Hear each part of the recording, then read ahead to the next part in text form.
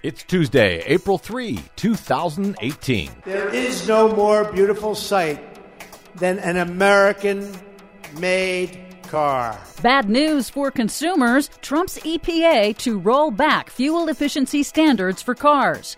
Department of Justice sues California for blocking sale of federally owned lands in California. Exxon's lawsuit to prevent states from investigating its climate change denial is thrown out of court. Plus, listen, I don't know how you survive this one. Environmental groups launch a campaign to boot Pruitt. All of those campaigns and lawsuits straight ahead. From BradBlog.com, I'm Brad Friedman. And I'm Desi Doyen. Stand by for 6 minutes of independent green news, politics, analysis, and snarky comment. We're going to work on the CAFE standards so you can make cars in America again. Wow, you couldn't make cars in America anymore?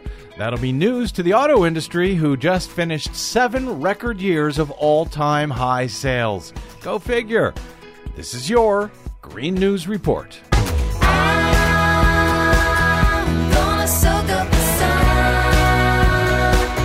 Okay, Desi Doyen, the U.S. auto industry has been, forgive the pun, firing on all pistons now for a whole bunch of years, right up until this year. 1 year after Donald Trump takes office. Yeah, and now they want to roll back the fuel efficiency standards. As expected, the Trump administration's Environmental Protection Agency announced on Monday that it will begin the formal process of rolling back pollution and emission standards for new cars that were set under President Obama. Environmental Protection Agency Administrator Scott Pruitt called the Obama-era targets for vehicles starting in 2022, quote, wrong and not appropriate.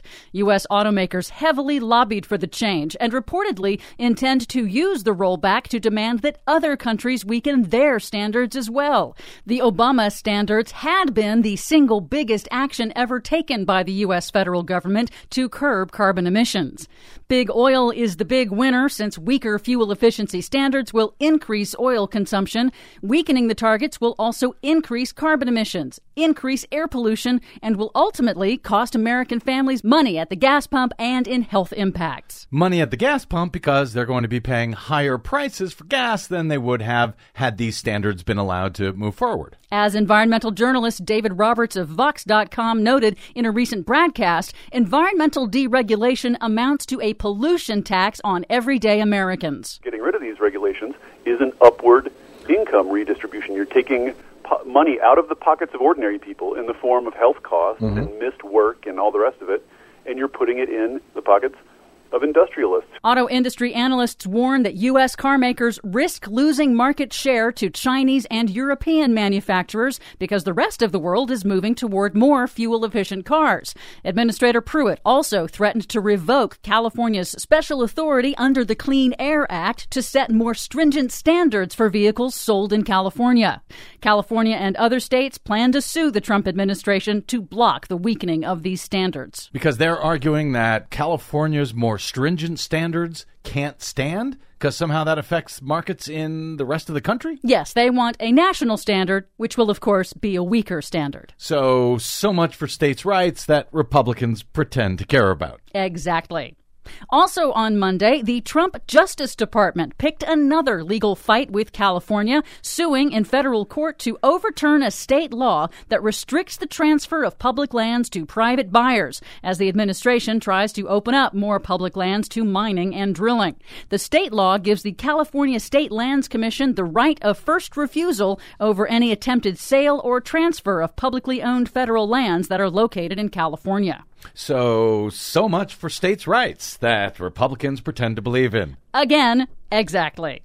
In politics, major environmental organizations like the Sierra Club and the Environmental Defense Fund have launched a coordinated campaign calling for EPA Chief Scott Pruitt to be fired. The Boot Pruitt campaign highlights Pruitt's deregulatory actions that endanger public health, but also his lavish first-class travel and large private security detail on the taxpayer's dime, amid a brewing scandal over his sweetheart below-market rent arrangement for an apartment from the wife of a D.C.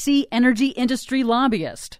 On Sunday's ABC This Week, former New Jersey Governor Republican Chris Christie criticized Pruitt's judgment. The president's been ill-served by this, and if Mr. Pruitt's going to go, it's because he should have never been there in the first place. Finally, some good news. A U.S. federal district judge has dismissed ExxonMobil's lawsuit attempting to block an investigation by the attorneys general of New York and Massachusetts into whether the oil giant covered up what it knew about climate change impacts and whether it lied about it to investors and the public. The judge dismissed Exxon's lawsuit with prejudice, meaning the company cannot bring it again. The judge booted ExxonMobil's case. Yes, she did. And environmentalists are trying to boot Scott Pruitt. Yes, they are. That's a lot of boots. For much more on all of these reports and the ones we couldn't get to today, please check out our website at greennews.bradblog.com. Find us, follow us, and share us worldwide on the Facebooks and the Twitters at Green News Report. I'm Brad Friedman. And I'm Desi Doyen. And this has been your Green News Report. These boots are made for walking, and that's just what they'll do. One of these days, these boots are gonna walk all over you.